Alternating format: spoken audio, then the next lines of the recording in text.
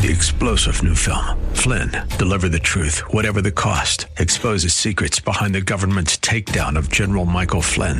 Flynn knew what the intel world had been up to. He ordered the first audit of the use of contractors. This set off alarm bells. He told the truth. He was the most dangerous person for Donald Trump to hire. They had to get rid of Flynn.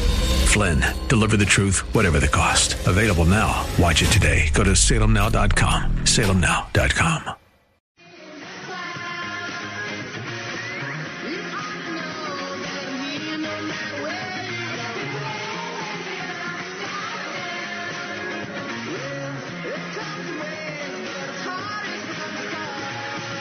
You're listening to Rob Black and Your Money on AM 1220 KDOW. Joining me now, Chris Ciaccia, tech editor for TheStreet.com.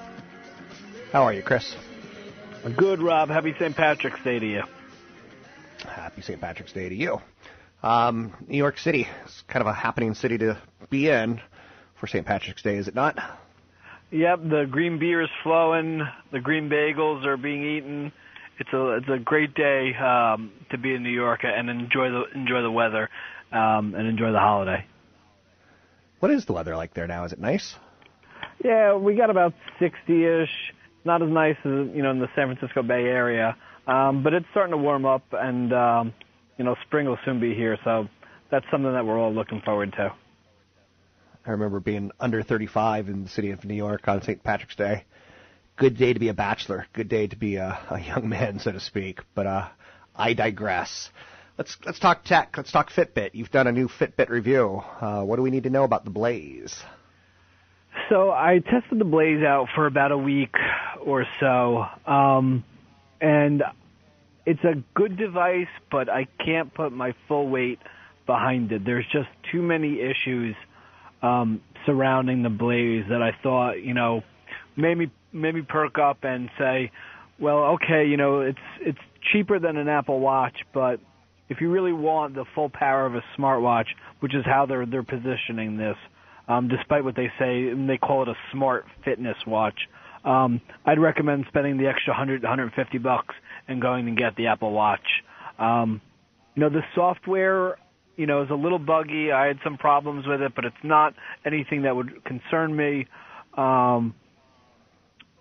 But the main thing is it's just not attractive looking. It looks very blocky. It looks like it's a first version of something that was built in an R&D department, and then they just kind of showed this to the consumer. It's interesting to note that I had a Fitbit HR, and I think it was HR. It was the heart rate. Yeah, that's it. I just got tired of charging it. I got tired of wearing it. The cute girl at the gym, she had an Apple Watch, and she stopped wearing it after about 2 or 3 months. Is there some disappointment in this kind of wearable tech? Is there something that consumers just aren't clicking with over time? Yeah, there is, and you've seen it a little bit in Fitbit's numbers. They say that between 70 and 75% of the people who've purchased devices still actively use them. And I don't know about you, but to me, that's not a sign that's a great statistic. A great statistic to me would be anything over 80, 85% and approaching 90. That leaves a lot of wiggle room for people who are going out and buying a Fitbit device and trying it out for a few months or, some period of time and then getting tired with it because they just don't see the utility of it. And when they have a phone that can do pretty much everything that these wearable devices can do, and we sleep with our phones, we have our phones next to us, 24 hours a day, so it's not something that, they've really shown that is a must-have at least for right now. And the whole, heartbeat sensor thing, it was cute. I'd look at it and it'd say something along the lines of, hey, your resting heartbeat last night was this, and I didn't really know what it meant. So I at some point in time, I was a monkey with a shiny new object that I finally put the shiny new object down. I'll get back to it, I think, in probably 2 or 3 years as the products develop and get better, but it just feels early for me. Yeah, absolutely. I mean, I had issues with the optical sensor, which is what you're talking about just now. I saw a spike in my heart rate, and I didn't understand it, and I was just sitting there on the couch. Like, it didn't make any sense. I think it may have been, clothing, or it just may have been a malfunction. But I've seen and heard and talked to others that have had similar issues where the software just kind of, like, malfunctions, and you just kind of, like, need to, like, play around with it and get it back working. I mean, that's an issue, especially as some of these devices, are going to be used to potentially help, save you from a life-threatening event like a heart attack.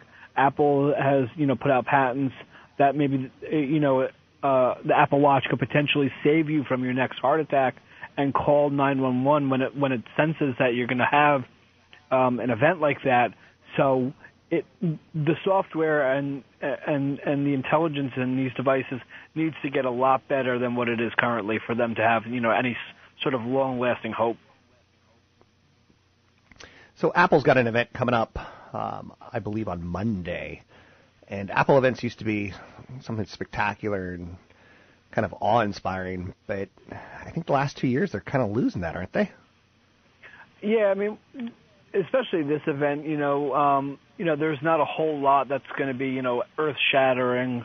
And I think some of that is the fact that, reporters have gotten so good at finding out what's going to be announced at the event that it's just not that big, unveiling, and there's no surprise behind it anymore. People pretty much know what to expect going into it. There are a couple small things that don't get leaked, but pretty much everything is known at this point. And you're right, over the past couple of years, whether it's the quality of the products or just the fact that we've grown accustomed to smartphones and iPad and tablets, and even smartwatches. There's just not that pizzazz behind Apple events really anymore. Do we think the smaller phone that's expected, do we think that's going to sell well in the United States, or is that more of an international product? Yeah, from my perspective, I think it's a little bit of both. I personally have a 5S. I haven't upgraded to a 6 or a 6S yet. I like the size of the 5S. I know a lot of other people who, here in the United States who like a 4-inch phone, but it primarily is geared towards emerging markets, especially countries like India. And that's because, they want the prestige of the Apple brand, but they can't afford to pay for the latest and greatest. So with the iPhone, which they will probably call the iPhone SE, the price point will be between $400 and $500 on it. Apple will still have super high margins because they're only changing a couple things inside of it, like they're adding Apple Pay. They'll add a new chip which has been announced in the iPhone 6S. So they're not doing a whole lot of extra R&D on this, so they can have their margins and they can cut the cost, and it'll sell like hotcakes in places like India and other emerging markets. What else is going on in the world of tech, in your opinion? What are you seeing as far as interesting? Probably the next big thing that comes out is Tesla's event at the end of the month when they unveil the Model 3. This is really what Tesla's kind of been gearing towards for pretty much the entire existence of the company, is to get to a mass market vehicle that's roughly around $35,000-$40,000 that has a 200-mile range and is not an internal combustion engine. They are all about expanding, electric vehicles, and this is their big unveiling. This is what, especially from a stock perspective, this is what has been, the future the company is riding on. So it's important that they get this right, and that when it does come to market in late 2017, that it sells, really well, because otherwise, Tesla's probably could be in big trouble if it doesn't. Speaking of big trouble if it doesn't, there's been a lot of conversation about Apple and the Apple car that's 2020, 2021, somewhere around there. Watching Tesla, why would Apple want to get into the car business? Because Tesla's not changing the world. Not enough people have them. But I get it, but I'm kind of asking a question that Wall Street's asking. It doesn't seem to be enough cars being sold. You're right, and this is something that I've posited, before in an article on TheStreet.com, and I've spoken to a bunch of sources recently, some venture capitalists, about why they think Apple is getting into it. And I mean, it's clear that the wave of the future is electric vehicles. I mean, you saw BMW CEO the other day come out and speak about electric vehicles. GM is putting a huge amount of effort and resources into the Chevy Bolt. And, the Nissan Leaf, even though it's not selling super well, it's still getting resources from Nissan. The internal combustion engine is probably going to continue to decline, over the next 5 to 10 years, because people are realizing that not only is an electric vehicle super nice, it can be nice looking, and they don't have to worry about running out of range, but it's good for the environment, and we're trying to break a dependence on oil. And yes, there are issues about how you get your electricity. But in the long run, this is the wave of the future. So, Apple clearly sees that this market is developing. And, this is a huge opportunity for them, given the fact that, 18 million new cars are sold roughly every year. And yes, electric vehicles are still a small part of that, but there's the opportunity for that market to explode. And Apple clearly sees that as the wave of the future. It's interesting because I'm shopping for a new vehicle, and all I want is the Apple entertainment system in the car, or the Google entertainment system in the car. I kind of want the Apple because I'm an Apple kind of person. And I don't necessarily want an Apple car, but I want that console, and it's not there yet for the vehicles that I want. So anyway, thanks very much. It's Chris Ciaccia with TheStreet.com. He is the tech editor with TheStreet.com. Chris Ciaccia. He joins us on Thursdays to talk tech and push the envelope a little forward and see what's out there. Certainly Tesla and Apple and Fitbit all have stocks as well. Take a break here. Be right back.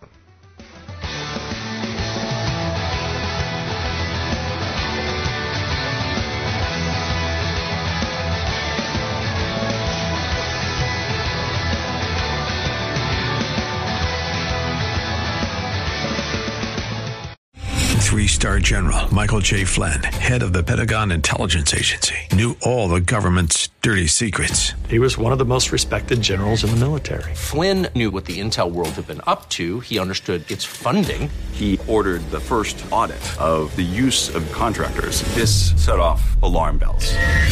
The explosive new documentary, Flynn, Deliver the Truth, Whatever the Cost, uncovers the facts behind this scandal. Flynn told the truth. He was the most dangerous person for Donald Trump to hire. I find out the worst enemy that I'm going to face in my life is right here in America. They took my assessment and they wanted me to change it. And I was like, I'm not changing it. They had to get rid of Flynn.